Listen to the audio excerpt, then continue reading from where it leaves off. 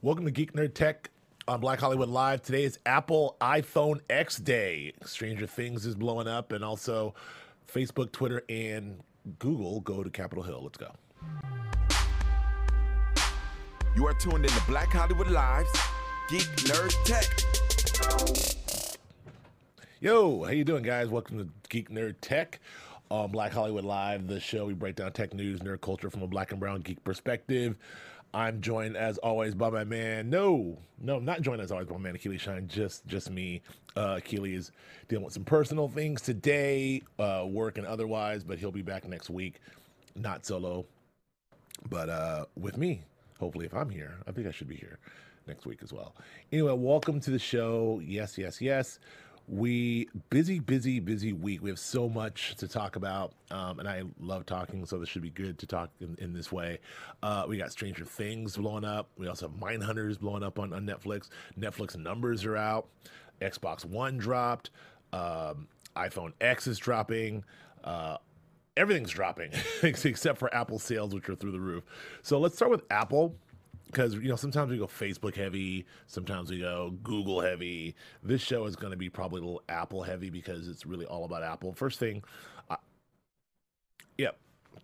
And the first thing I do want to say, as always, for the last few weeks, we've been talking about our friends at Vizio, and the show is actually brought to you by our friends at Vizio with their wonderful televisions and all their beautiful flat screens. They also have added a sound bar to their repertoire, so you can have crystal clear audio sound that brings movies to life and your television shows to life, and it's this room filling sound.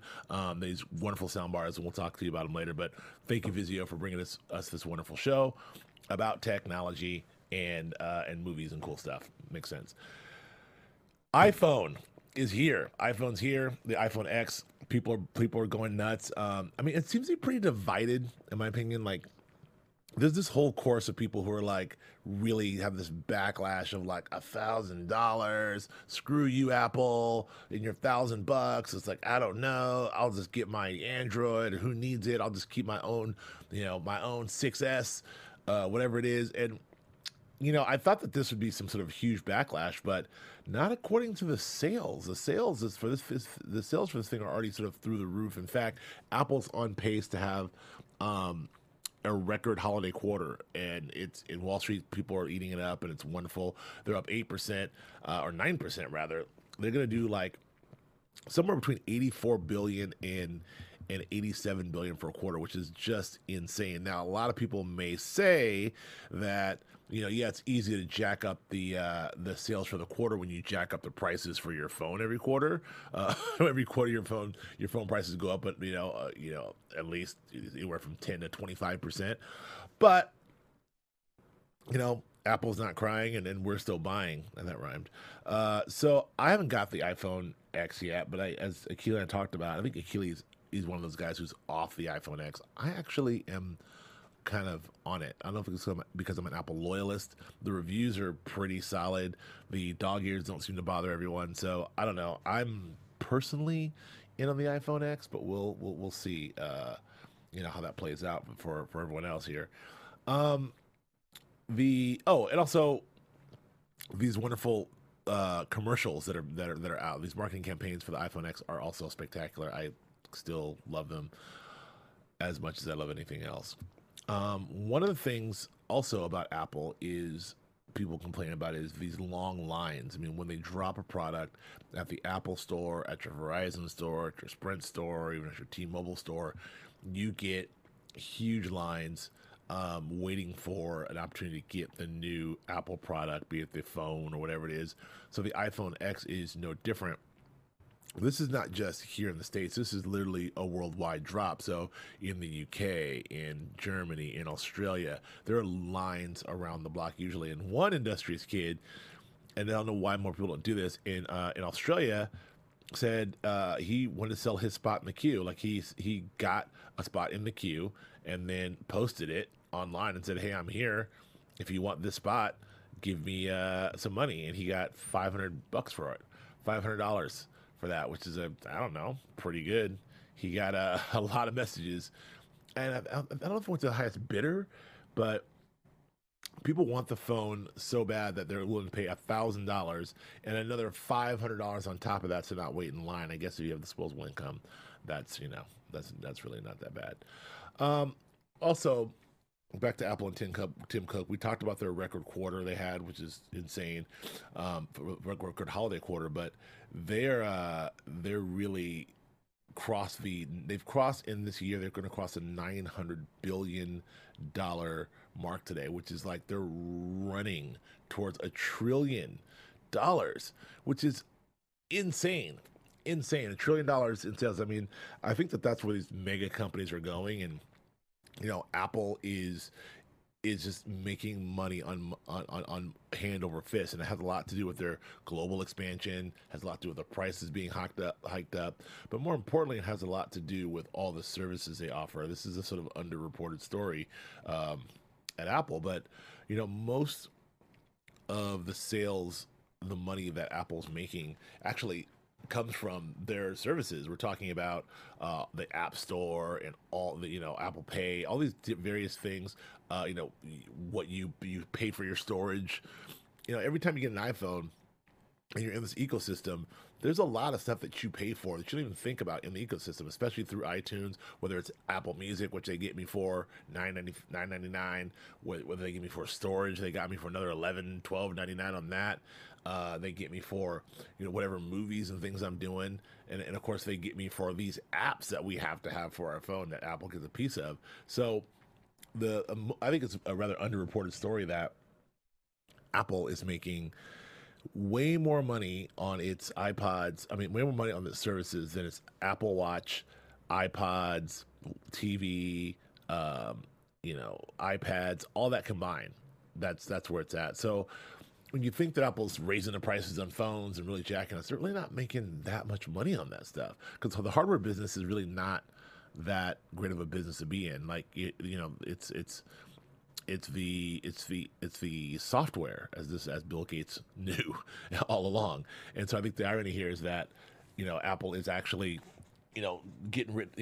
taking sort of a cue from Bill Gates and really laying heavily into the software sort of portion of it and making a ton of money on it. Not to say that they're not still making money on hardware, but that's what they're doing.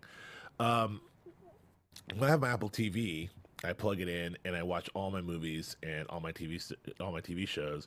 I want to have like a movie wonderful theater experience, and a way to do that is with our friends at Vizio. Vizio is already known for their televisions, as we know. They have these wonderful dynamic TVs, but now they have these sound bars. These sound bars are actually powered by DTS technology. It gives you this amazing, extraordinary sound experience. I mean, if you go to the theater, you'll see DTS. I wonder what that is. It's actually the technology delivery system under which the sound is delivered to you, which and Vizio is one of the first people to actually do that in your home, and it's actually fantastic. It's a fantastic experience. Vizio is not just known for TVs; they're actually known for sound as well. So check that out from our friends at Vizio. That happens. I want to shift gears a little bit and get out of the consumer world and go into a little bit of the political world. We have a couple things. We had Facebook and those guys, Facebook, Google, and Twitter actually go on Capitol Hill and testify, which I'll get to that in a second. But what's been known from Facebook especially is not only are we finding out that sort of the extent to which Russia did hack. I mean, we're involved in a campaign, and how many ads they did buy.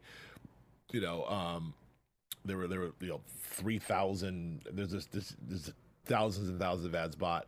But what we're knowing now is the sophistication of these, and they weren't just targeted at. They weren't just anti-Hillary, and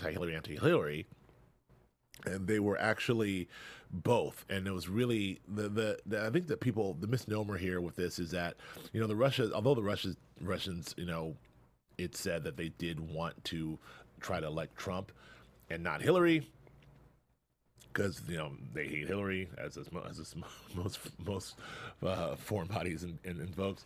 But this is actually an attempt to sow discord within Americans. So they just wanted to get everyone fighting and talking. So they did as equally as much sort of these visceral ads towards anti-Hillary ads and then anti-Trump. And then not just that, they did these sort of like, racial dog whistle ads about, these fear targeted ads that they did. They also did this sort of like the liberals are going to take away your guns. They did like, the conservatives are going to do this to you. And it was really interesting. Like, they riled up coal miners and gun rights groups and African American political activism and the rising of Muslims in the United States. I mean, all of these hot button issues, they were on all sides of them. And it sowed amazing amount of discord and sort of maybe created the environment that we have now. And it's really interesting to see the sophistication of what the Russians were doing. And it's not just about like we're hacking the election. It's we're going to try to just ruin the fabric of our democracy. So I don't know. It's something to think about as we go into 2018, when we are all on the web and sharing and looking at these stories on Twitter and Facebook and YouTube. We have to sort of really take a step back and look at sources and look at the sort of the where they're coming from and also the tenor and tone of these and not just get riled up. Anyway, that's my public service announcement. So years ago, in 2000, we had an instance where all the news media, all the major networks, had the election wrong. There was such a race to be first, in calling a winner that in 2000 for 2000 election, most of the networks called Florida for Al Gore, making him the president-elect. And then one outlet had it, then another outlet had it, and another outlet had it, and then they were saying Al Gore's our president, and that was that. Well, it was wrong. It was wrong, and this is sort of what we talk about in media. The race to be first is not, it should not exceed the race to be right. So. All of those, when that happened, they had to call that back and then recall it, say Florida's still up in the air, and then recall it again for President-elect George W. Bush, who went on to be our president, and we all know that story. But what's significant about that is all of those heads of the networks, the highest level of heads of networks, went to Capitol Hill. They were called to Capitol Hill voluntarily, and they all stood up and sort of said, we got this wrong. This was bad. We're going to vow to make sure that we are right. And that supersedes being first. And it was kind of a big moment in media history. Well, I bring that up because we have a very similar situation happening now where, because of the Russian interference, we have the heads of Twitter and Facebook and Google going to Capitol to do the same thing, except there's a slight difference. And this is, I don't know if this is Silicon Valley culture. We're not seeing, Zuckerberg and the CEO of Twitter and Google up there. We have lawyers. We have all three of those guys sort of sit there lawyers, which is really interesting. And one guy's the head of security and lawyer, but I don't know how I feel about that. I feel like they're there to face the music, but it's really, putting a face on PR wise to have Zuckerberg and the rest of these guys up there is probably not something that would be the PR move. But what's going to come out of this is, look, Akila and I debate this all the time. This isn't about, these guys are no longer just, Facebook isn't we're just a service where people share information. They're a media company. They're acting like a media company. They're so much so they're developing original content to put out to the world. They're not a news organization, but they are a media company. And so they have to sort of be treated that way. Twitter is now a media company as well. They're doing deals with Amazon, with the NFL, and they're having shows, and they're doing all kinds of different things. And it's the same in Google. I mean, Google's a bit of everything, but with proliferation of YouTube television and YouTube in general and YouTube Red, Google is actually in Google Play and Google Assist and all this other stuff. Google is also a media company. So these guys got to start taking responsibility and start adhering to some of these rules when it comes to politics and equal time and all that good stuff. So just throwing that out there that Capitol is really putting it to these guys, and as they should. And so we'll see how this all plays out. But it's something that should be looked into. I just wish that somehow, they would have the head CEOs of the companies as the CEOs of the media companies did 16 years ago when they had this issue. But, I guess it's a different time.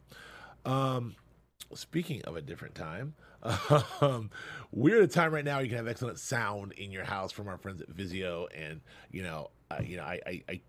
Vizio is here. They're sponsoring our show, Geek Nerd Tech, and they're a fantastic, fantastic company. I love them. They have a new soundbar. It's a 36-inch 2.1 soundbar system. It's actually CNET's Editor's Choice, and it's actually the first soundbar to receive 5 stars. The first soundbar ever to receive 5 stars sounds like I can't believe that that's true, and it is, because you have all these other soundbars in the market that were first and long time others, and I won't even mention who they are, but there's others who people know and have been using forever, and then Vizio comes and drops the mic, and it's like, pow, here we are, and they get 5 stars. So congratulations to Vizio, and it's great because it's a wonderful soundbar with the DTS technology, and you should check it out. Christmas is coming. Holidays are coming, I should say, and Christmas. So speaking of Twitter, as I was talking about earlier, Donald Trump, man, our man D Trump, like who's the Twitter meister. It was all going down. He's been making policy on Twitter and doing a lot of Twitter tweeting here and there. Well, there wasn't a dark 11 minutes where it looked like he didn't have an account. Like everyone everyone was like, if you Googled or you went to check Donald Trump's account, it was like it's no longer there. And apparently it was a rogue employee who's like, I've had it, F this, I'm shutting Trump down. Now I know this employee is obviously disgruntled and gone and fired, I'm assuming, but I wonder what else happens to this guy. I wonder if Donald Trump's not known for his leniency. I wonder if there's I wonder what can happen to this guy legally. No one's really talking about that. Is it just like he's fired and shunned and that's who he is? I mean, God, you don't mess with the president's Twitter account. It seems like, I wonder what kind of laws there are with that. We talk all the time that the technology curve is always far ahead than much further than the legal code. So shutting down the president's means to communicate to people via Twitter may not be a law on that, but I feel like, I don't know, there's something back there. We'll soon find out. But yeah, Trump was off Twitter, which I think was probably a good thing, but he's off for 11 minutes, and that was that.